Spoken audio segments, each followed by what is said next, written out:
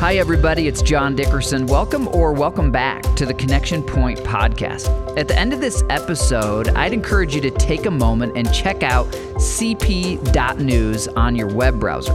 Connection Point is a church that is fully online, and you can follow Jesus one day at a time from anywhere in the world with us. Well, I pray this message inspires you and challenges you today to take your next step in your faith journey. Enjoy.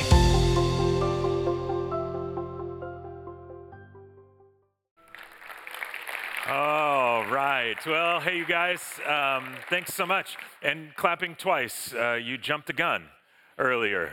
John said, come on, listen, guys. He said, there's a video. Then when Ron comes, but you're like, oh, yeah, we're so excited. So I'll take 2 rounds. That's totally fine. We love you guys so much. Super thankful for every single one of you and those of you part of that online family today. Wherever you are, we're thankful that you're here. If you're there on the chat there on the online, then go ahead and let them know that you're there and let them know where you're from, because we like to be praying for you as you join us. We're in this series, like John said, called The Story of the Universe, and we are covering the story of the universe. And that story of the universe is the story of the Word of God. From Genesis to Revelation, from front to back, this is the story of the universe. And what we're just hammering home is that Jesus is the central figure. He's the main character. And he's the central figure throughout the whole story of Scripture, throughout the whole story of history. And so today, you guys, I don't have advice. I don't have a bunch of tips. I don't have even a whole bunch of real great, quick, instantly applicable application for you. I don't have 12 steps to a better you today. But what I do have is Jesus. And I would just love to be able to share a little bit more of the story of Jesus and where he's shown up in Scripture, hammer home that he is that main character. We looked at the first week, he's the creator. Jesus didn't start in Bethlehem in a manger. Jesus is very nature God. He's always been, and he created everything. And then we looked last week at Jesus through the Old Testament. Before he came to earth, there's all these pointers to Jesus all throughout our Old Testament scriptures. And today we're going to take a look at Jesus in the New Testament. And that's familiar territory if you've been around for a little while, but you can see why he came, or the reasons that Jesus came to earth and what he established in his coming are really important for us to catch today. His heart, you guys, is that you and I would find Jesus to be Lord. He's already King of Kings and Lord of Lords. Did you know that? He's already God Almighty. But the thing is, we like to play Lord. We like to play God, and kind of for all intents and purposes, we like to run our own lives. But his heart's desire is that we would invite him to be in our lives what he is to the whole universe already. And that is to be the Lord of our lives and our day-to-day and all our decisions. And so just kind of be processing. What does your life look like with regard to Jesus being the Lord of your day-to-day, your moment-to-moment? It's an important thing that we've all got to wrestle with at some point. And I've just got to say there's compelling evidence to put your faith, put your trust in Jesus, maybe even more than you'd put your faith and trust in you running your day-to-day. It's kind of like this. If you were driving down the road and you saw Jesus hitchhiking, and you drove right by, whoa, that was Jesus back there. That's crazy. Wonder what he was doing there. And you just keep going. Is Jesus the Lord of your life? Probably not. If you're driving down the road, you saw Jesus hitchhiking, you pull over and you get out of the car and you go, wow, Jesus, this is crazy. What are you doing here? And you pop the trunk to the car of your life. And you say, hey, Jesus, why don't you get in the trunk? And you cram Jesus in next to the spare tire in the trash or whatever. You slam the trunk lid shut. You get back in the car and you drive off. Well, I got Jesus in the trunk. This is cool, right? Huh? Is Jesus the Lord of your life? Probably not. If you're driving down the road, you saw Jesus hitchhiking, and you pull over and you're like, hey, Jesus, why don't you get in the back seat? At least you can listen to my music. And this is cool, right? Jesus, at least you're going the same direction that I want to go. That's cool, right? Just don't talk too much from the back seat, Jesus, because I don't like a backseat driver. Is Jesus the Lord of your life? Probably not. If you're driving down the road, you saw Jesus hitchhiking, not even if you pull over and you let him ride shotgun. Friends and family, precious brothers and sisters, Jesus doesn't want to ride shotgun in your life. His heart's desire is you be driving down the road, you see him hitchhiking, you pull over, you get out of the driver's seat, you pull the keys from the ignition, you walk over to him and you hand him the keys. You say, you drive, you take me where you want to go, you prove that you are trustworthy, I'll ride shotgun, you drive me. That's his heart's desire. Now, all I'm saying is that there are seasons, long ones, even my own journey, where I have not wanted him sitting in the driver's seat of my life. And I've discovered that there's a real connection to what I know about Jesus and where I allow him to sit in my life. The more that I've got to know him over these years, the more it is that I've really entrusted him to sit in the driver's seat. At least the seasons have gotten longer between when I try to take over control. And if there's those moments, like I wake up on one day and I'm like, I just really want to drive today, Jesus, get out of the driver's seat. And my stubbornness and my own will, that happens. Those seasons have become, by the grace of God, fewer and farther in between. But he's just always so good and so patient and so faithful, even in those seasons, allowing me to kind of make these choices that I want to make, steer and drive and whatnot. But he's always right there to say, is it time? Is it time to let me back behind the steering wheel? You know, if he really is very nature God, and if he is as loving as he claims to be, if he's as faithful and powerful, then who else should be driving your life? It should be him. And I think this is just more evidence again today. The same Jesus that was the same yesterday, the same today, was same forever, is the one that really should be behind the seat of our life. And in the New Testament, go back to that timeline that Pastor John architected and wrote out, this beautiful timeline from the beginning to the end. It represents what's taken place and what will take place. We have already covered everything up to the cross. Today, we're going to cover from just right before the cross all the way up to the end, just before Revelation. And that precious pastor of ours has entrusted me to teach Revelation in one dose next week, so prayers ahead of time would be appreciated. But today we're going to cover the New Testament, Jesus through the New Testament. And if you're taking notes or whatever, same, you can take pictures, you can go online, grab the study guide. But a good summary of the New Testament get broke up into these three categories of books of the New Testament. There are history books in the New Testament. There are letters or epistles. And then there's the prophecy book of the New Testament, Revelation. And there are those books of the Bible, those books of the New Testament that you see listed there. The history books, the first four are Gospels, Matthew, Mark, Luke, and John. And they cover the life and the death and the resurrection of Jesus while he was here on earth. Those are the Gospels. Another history book of the New Testament is the book of Acts, and that records the history of the start of the early church. If you've ever wondered about how the church got started and how it's begun to grow, what they valued back then, how Jesus empowered it to go, you go read the book of Acts. Then it's followed by these letters, and they were letters that were written actually to many of the churches that were started during that recording in the book of Acts. And the purpose of these letters for then and today is to show the significance of Jesus and how he affects our day-to-day life. That gets us mostly through the New Testament. But a quick summary of the New Testament is just when the good news came. It's not all bad news in history. There's some really good news, and the best news came through Jesus Christ.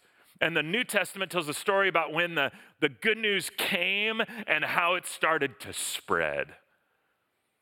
Jesus came to earth for a variety of reasons. Here's at least 4 of them. We're going to walk through these 4 briefly today. He came to reveal God and his kingdom, number 1. Number 2, he came to fulfill the Old Testament, the law and the prophets.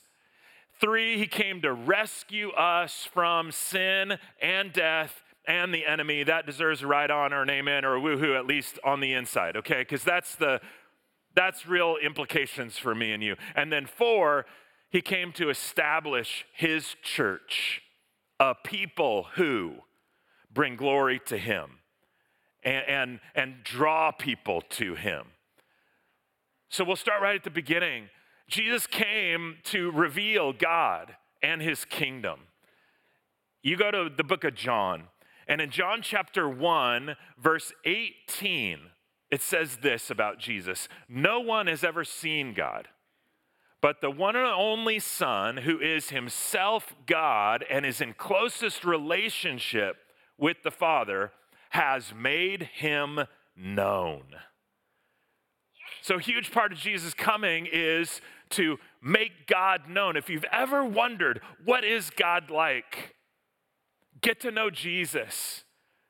The full scope and of expression of the heart of God, the qualities and characteristics of God, how he would handle certain situations are fleshed out, lived out, born out in the person of Jesus Christ. You get to see him in the way he operated while he was on earth and get to know him better. You want to get to know God like a whole bunch of people are trying to figure out God? You just got to get to know Jesus. He's made himself known. John 1:1 says, "In the beginning was the Word was with God, and the Word was God."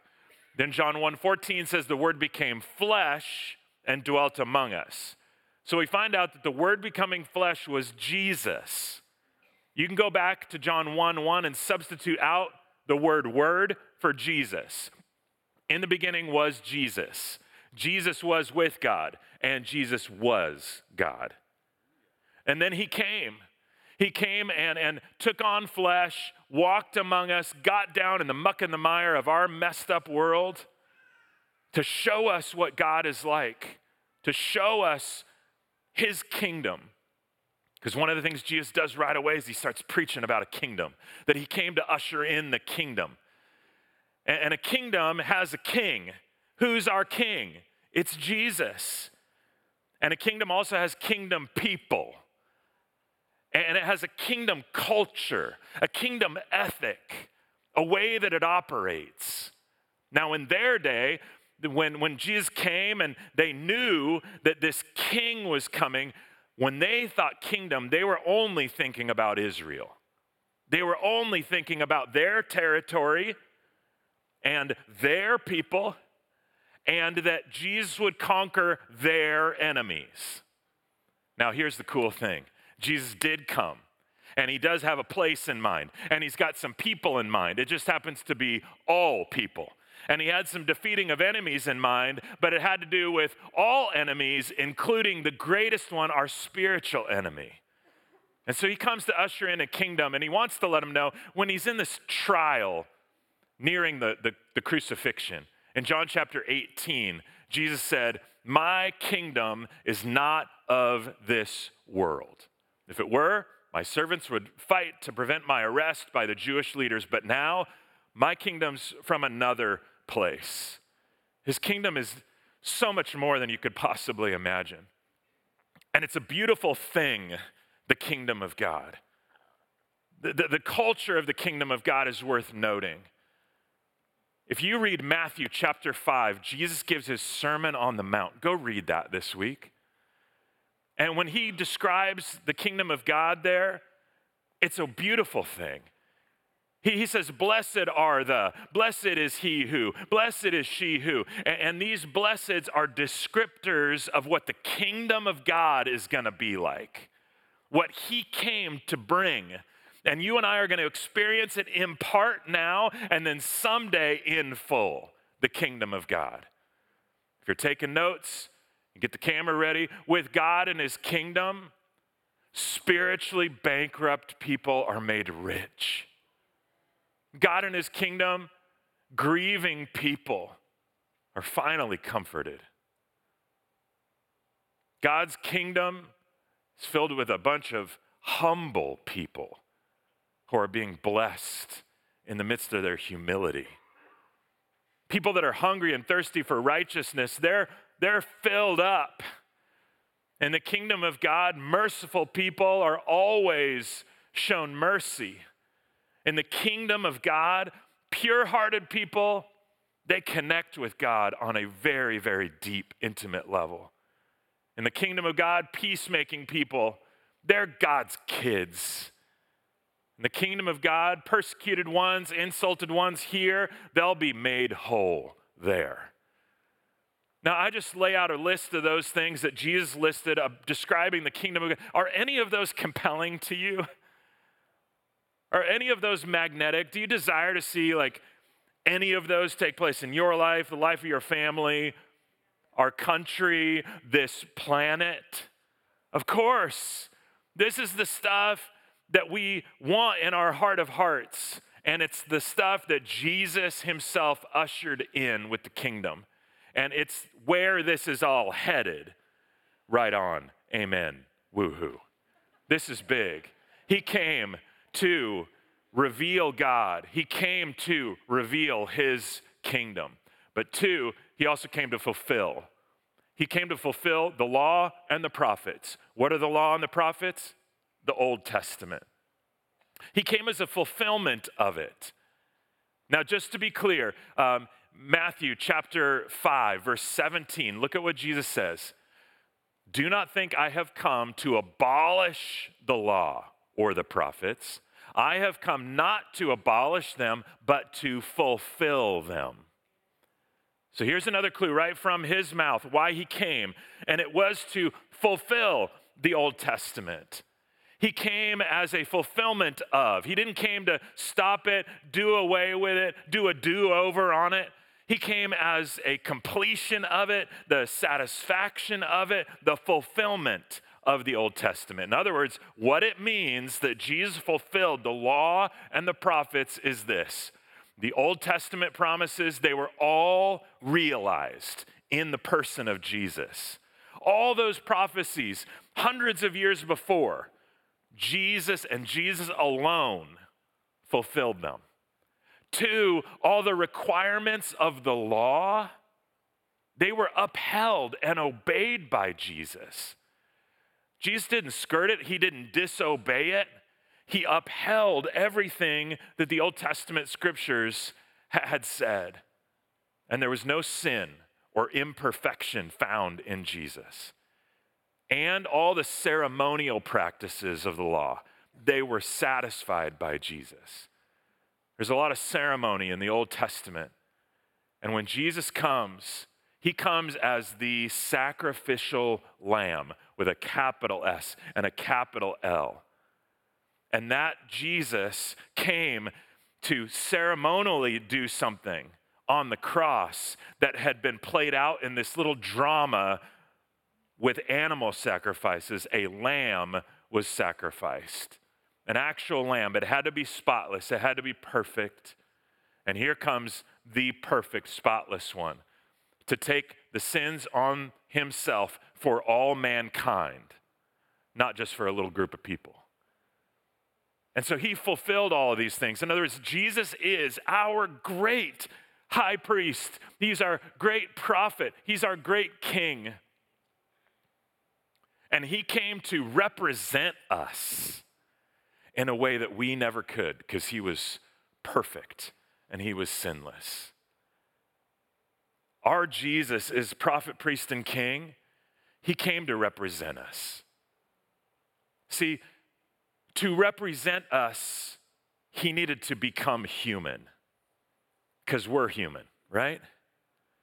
But in order to conquer death, to venture into death, it took someone divine to do that. And so the only person fit for the job would be someone who was both human and divine. That's Jesus Christ. And so he came to reveal God and his kingdom, but he also came to fulfill what was written about him in the Old Testament, the law and the prophets. And then 3, here we go. He came to rescue us. He came to rescue us from sin and death and the enemy. Now, this is massive because without his rescue, we would still be lost. See, in the Garden of Eden, there was no death. Outside the garden, we die. And so Jesus came outside the garden and came into death with us to rescue us. If you've ever been to a football game, then you know John 3:16. You ever watched one on TV and you look in the end zone, and guarantee it, you look at today, and there'll be somebody in the end zone with this on some banner that they've written for good reason. For God so loved the world that he gave his one and only son. When you love something that much, you give. When you love someone so much, you give. You give your time. You give encouraging words. You give acts of service. Greater love has no one than this, that he would lay down his life for his friends. You really love someone, you'll die for them. God loved you so much that he was willing to give his one and only son. Jesus loved you so much that he was willingly obedient to that mission. He said, yep, I'll do it for my people. I'll go. I'll give of myself. You can tell how much you love something by what you're willing to sacrifice. Jesus loved me and you so much. The Father loved you so much. God, the Spirit loved you so much that they gave. They gave. So that whoever believes in him shall not perish but have eternal life. For God didn't come into the world to condemn the world, but he came to save it. Which is so refreshing, right? When you struggle, when you fail, when you mess up, God's not there wagging the finger at you, shaking his head, how could you? I can't. Does sin hurt you? Does sin wreck you? Does it hurt God's heart? Yeah. But does he get it? Mm-hmm. That's why he came, because he knew what we were stuck in. We knew we'd be lost. We knew we'd be dead without him, and we needed a rescue. Hebrews chapter 2 says that. Hebrews chapter 2, verse 14 and on. Can I read this? It says, since the children of their flesh and blood, me and you, flesh and blood, he too shared in their humanity, so that by his death he might break the power of him who holds the power of death. That is the devil. See, the devil loves death. Death in the Bible means separation. When death is referred to in the scriptures, it means separation. There's a physical death. All of us are going to die someday. We'll breathe our last breath.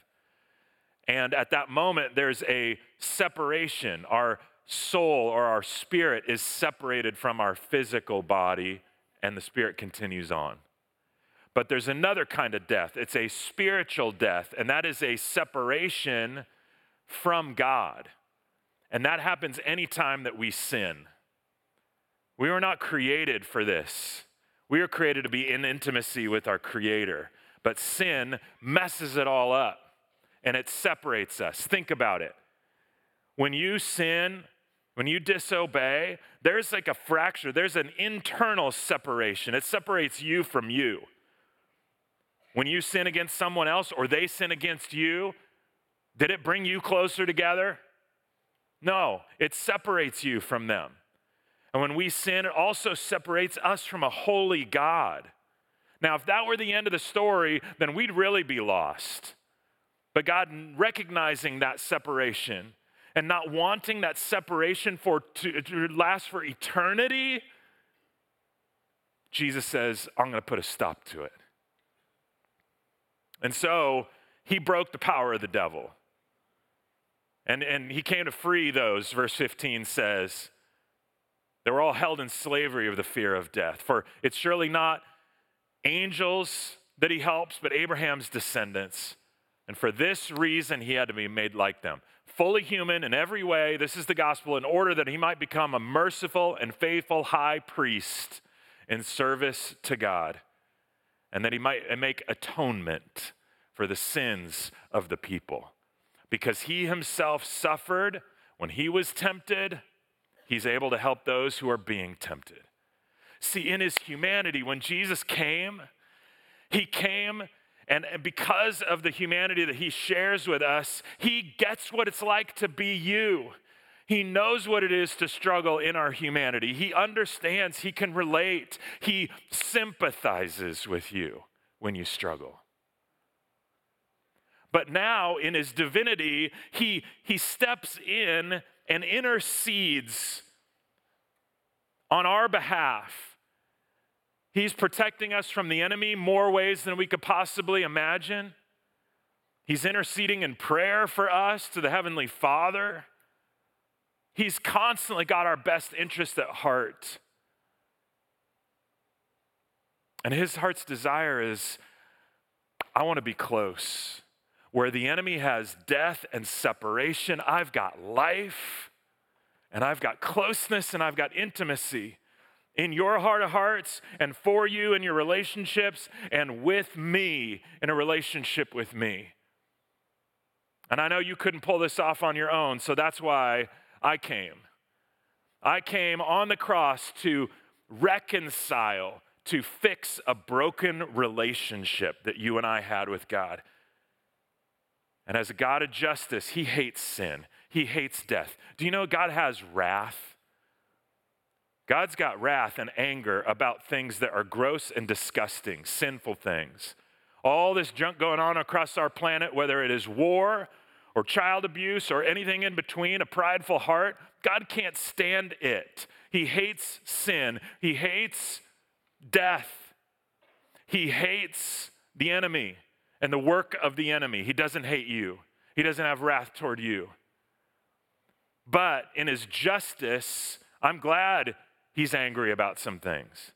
There are a lot of things that we should be righteously angry about. And I'm glad God has that. Otherwise, all of this sin and destruction and hurt and harm that we do to ourselves and other people would just continue forever. But God's going to bring an end to it. He starts by doing it in our hearts through Jesus and hoping that makes a turn. And someday he's going to bring a full culmination to it where there's ultimate healing. Then there is no more pain and no more death and no more sin and no more works of the enemy. But in the meantime, he's given us Jesus. The summary of the gospel might be put this way: Jesus came to rescue us from the wrath of God by the grace of God for the glory of God. He came to rescue us from the wrath of God toward sin and death and the enemy. By the grace of God. Meaning, I didn't earn this. I didn't deserve this rescue. He initiated it. And it's only the perfect, spotless obedience of Jesus that I inherit. Now, my obedience matters, but I could never be perfectly obedient. But here's what Jesus did at the cross. Some of you know this already. If you don't know this already, this is the best part about the transformation that Jesus brings. It's a whole trade that he made. 2 Corinthians chapter 5, verse 21 says, God made him who knew no sin, Jesus, become sin for us, that we might become the righteousness of God. Now, that's a trade that Jesus offers. And I'm going to encourage you to take Jesus up on that trade if you have not done so already. Here's the trade that he offers. You know when you trade people when you were kids? You trade toys with each other. My daughter will trade a stuffed animal with a friend's stuffed animal. You trade Pokemon cards with each other. Sometimes you get a good deal, sometimes you get a bad deal. I got a bad deal at one of those Christmas trade, that lame, what is that white elephant? Oh, I hate that garbage. Because one time I paid money for my gift that I gave away. And then you trade, I gave away a Best Buy gift card, and in exchange, I got somebody else's grandma's used socks. That's the worst trade of all time. But the best trade of all time is the one that Jesus offers me and you. The best trade is what he offers. It is this. Jesus says, hey, Trade me this. You hand me your sin, and I'll hand you my righteousness. How's that for that trade? How's that a good trade? That's a great trade. Now, that's a lopsided trade, but Jesus says, that's what I came for, to rescue you, to take on sin, take on death, take on the enemy.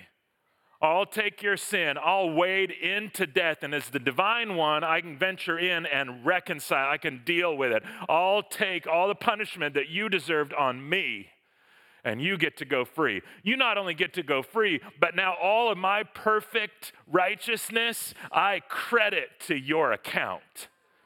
It's not just saved, it's a whole identity change. Now you go from being an enemy of God to a friend of God.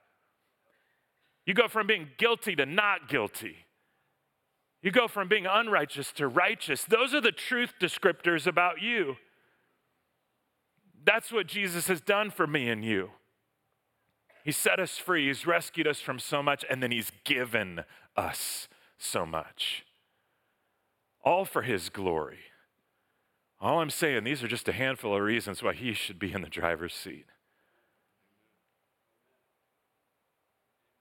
It's what's seen at the cross. It's a beautiful thing, the cross. Yeah, it's an instrument of death. Christianity is the sole religion, worldview, spiritual perspective that offers God stooping down to the level of creation in order to rescue them. Every other one is some variation or permutation of what we do to earn our way in, earn the love of, essentially rescue ourselves. How's that working for you? Jesus instead says, I've seen it since the beginning. You're going to need some help. And so I'm coming for you. And I'll stoop down, I'll take on humanity, I can represent you, but I'm also still divine, so I can still rescue. And he did that at the cross. And so we don't do this very often, but we thought it would be appropriate today for us to take communion during the message. If you've got the elements there, you can go ahead and reach down for those. You got those on the way in, hopefully. And you take the bread. And before you eat it, this bread represents Christ's body. I always thought it was interesting. On the night he's with his disciples and leading them in the first communion, it says that he took the bread and he broke it. Now, some of that was just necessary. He had to break it off the loaf to hand it out. But that imagery, I think, would have hit home when they see his body broken just later. So would you take this bread here, and before you eat it, break it in your fingers. And remember Christ's body that was willingly broken for your sin so that you didn't have to be broken. And then eat it remembering him.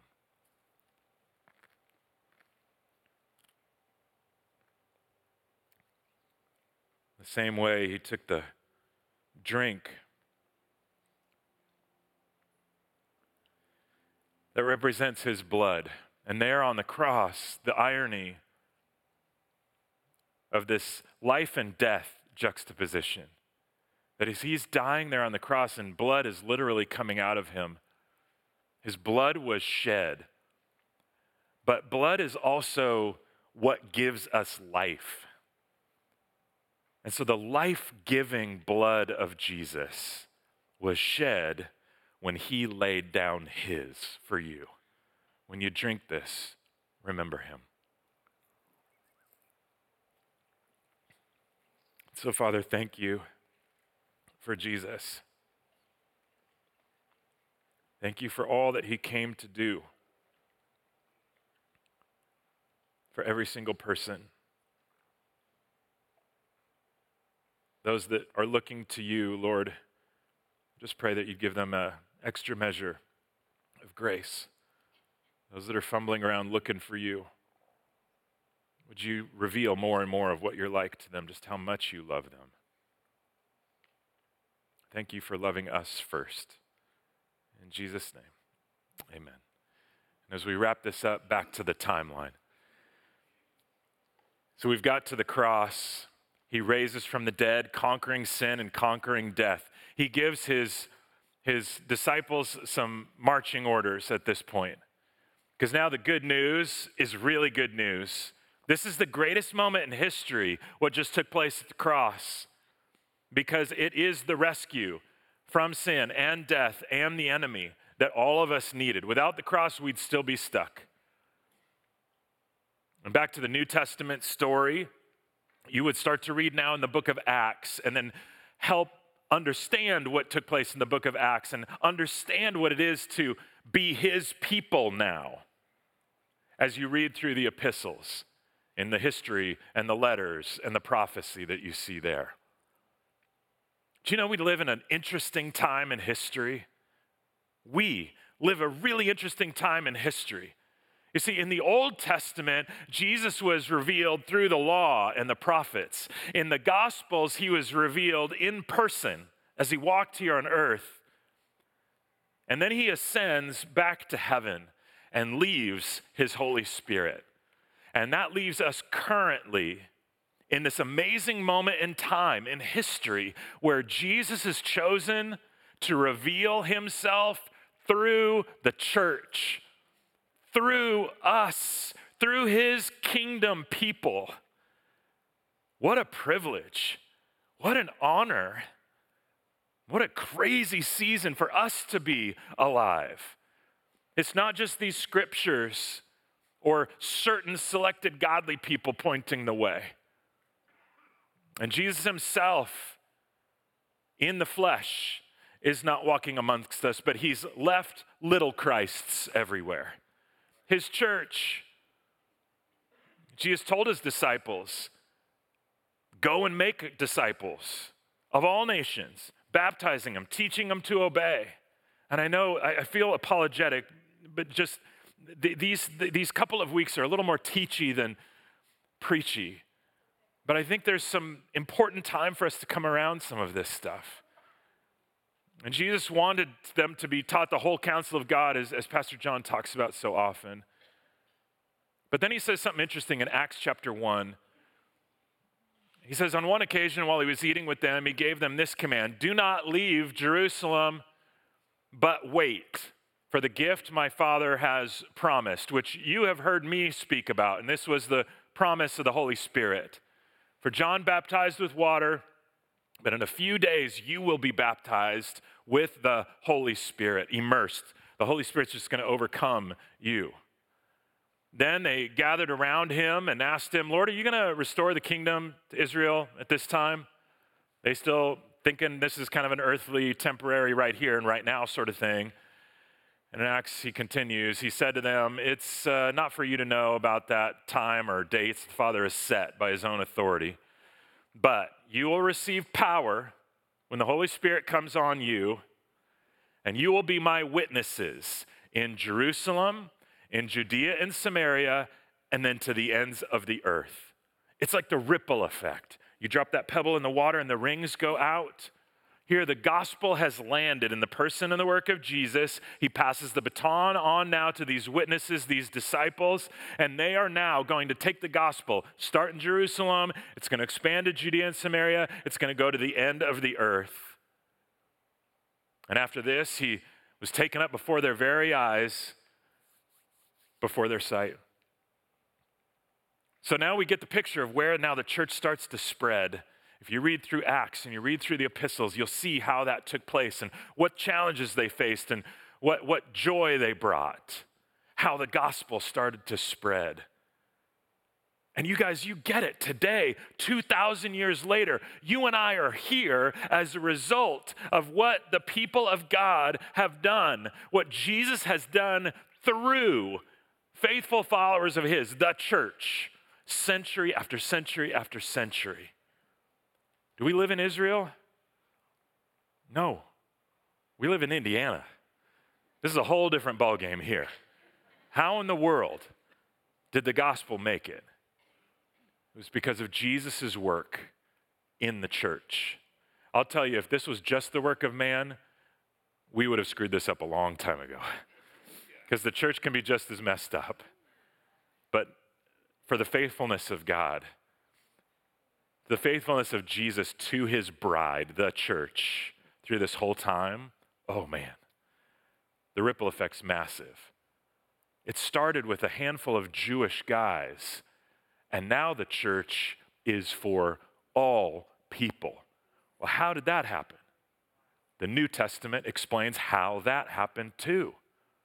How it went from Jewish people to also non-Jewish people, Gentiles. Ephesians chapter 2 says this, "But now in Christ Jesus, you who were once far away have been brought near by" who? Jesus. "For he himself is our peace, who has made the two groups, Jew and non-Jew, one, and has destroyed the barrier, the dividing wall of hostility, by setting aside in his flesh the law with its commands and regulations. His purpose was to create in himself one new humanity," there's the kingdom, "out of the two, thus making peace, and in one body to reconcile both of them to God through the cross, by which he put to death their hostility." See, now the kingdom of God is open to all. The gospel is for all people. The good news of who Jesus is and what he's been doing, what he's all about, what he offers is not just for one group of people or that group of people. It doesn't matter what gender you are, what race you are, where you live, how much money you've got, what sins you committed in the past, what you're going to commit in the future. If you come under the lordship of Jesus Christ, it's all in. And then he'll start to transform your heart. He'll change the whole way that you operate. And he's been doing that now century after century after century, such that we're here at this moment in history, a part of his kingdom that's continuing to build.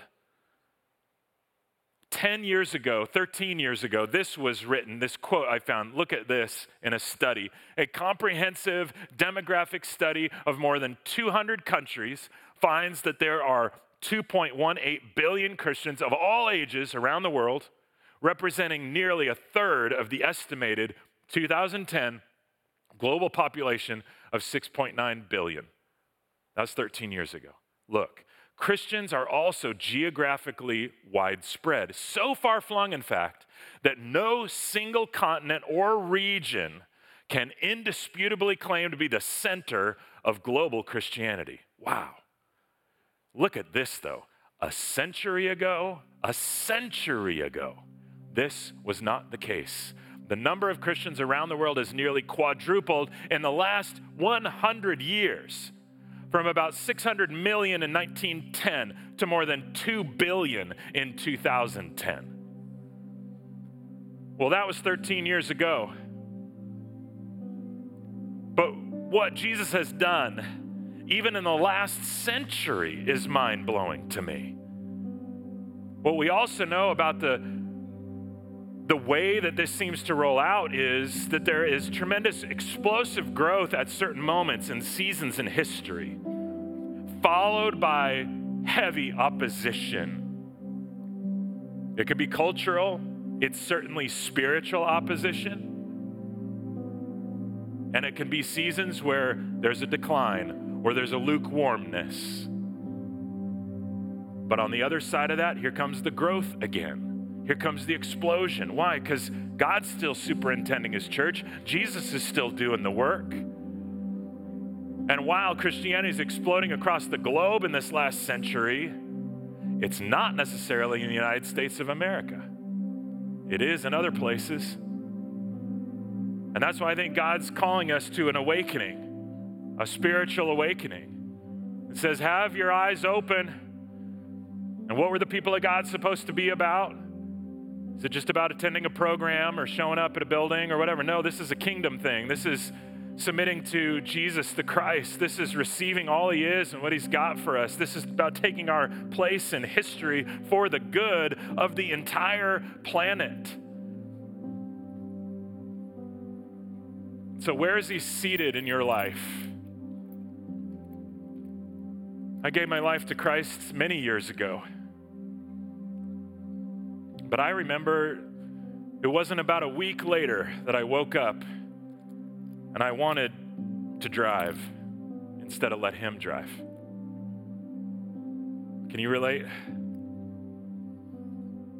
Maybe some of you have yet to step into a relationship with Jesus. You've yet to give the keys over to him, and maybe it's clicking for whatever reason. By the grace of God today, maybe today's the day where you say, okay, I get it. I get who he is, what he's been doing. So Jesus, would you take the keys of my life today? I want you to sit in the driver's seat, please, Lord. And all right, shotgun. Thanks for even making that possible. Forgive me of my sin. I believe you are the Son of God that rose from the dead for me. Christians, maybe some of you have pushed Jesus from the driver's seat to the shotgun or the back seat or maybe even in the trunk. You know what I'm talking about. Maybe it's been a couple of days. Maybe it's been a couple of months. Maybe it's been a couple of years. The beauty is Jesus is not going to jump from the car. He'll be patient with you. He may even let you crash the car. You might hear a tap coming from your trunk or from the back seat. A voice might speak up. It's him saying, are you ready? Could we switch seats? It's going to be a lot better this way. I am the King of Kings. I am the Lord of Lords. I am the central figure of all history. So who but me should be driving? It's him. Would you let him? Let's let him together. So gracious Heavenly Father, thank you. Thank you for these amazing people that you love so deeply. Thank you for your patience with every single one of us. Thank you for your faithfulness for all time.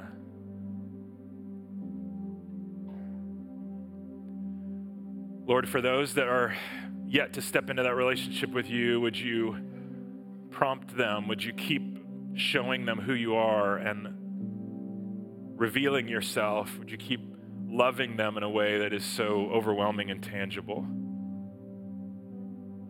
If that's you and you got a desire to step into a relationship with Jesus, you could just tell them that right now. And then would you tell somebody else? Would you maybe let us pray for you up front afterwards, or tell a friend that you came with? Tell somebody online if that's you. Christians maybe just needing to reconcile a whole lot of who Jesus is with regard to where he sits in your life. If there's adjustments that need to be made, then you just need to confess, and he's faithful and just to forgive. He'd love to get back in that driver's seat. So Father, keep building your kingdom, keep building your church. Keep doing what it is that you want to do throughout history to redeem it and rescue it. Use us as you see fit. In Jesus' precious name we pray. Amen. Amen. Love you, church. Well, if today's episode encouraged you or helped you in any way, we would invite you to keep following Jesus with us. We send out a daily video text devotional. You can receive that, and you can learn how to gather with us online or in person for our weekend services. All of that is available over at cp.news. That's the letter C, the letter P.news on your phone or desktop or tablet browser. Thanks again for joining us, and please join me again next week for the Connection Point Podcast.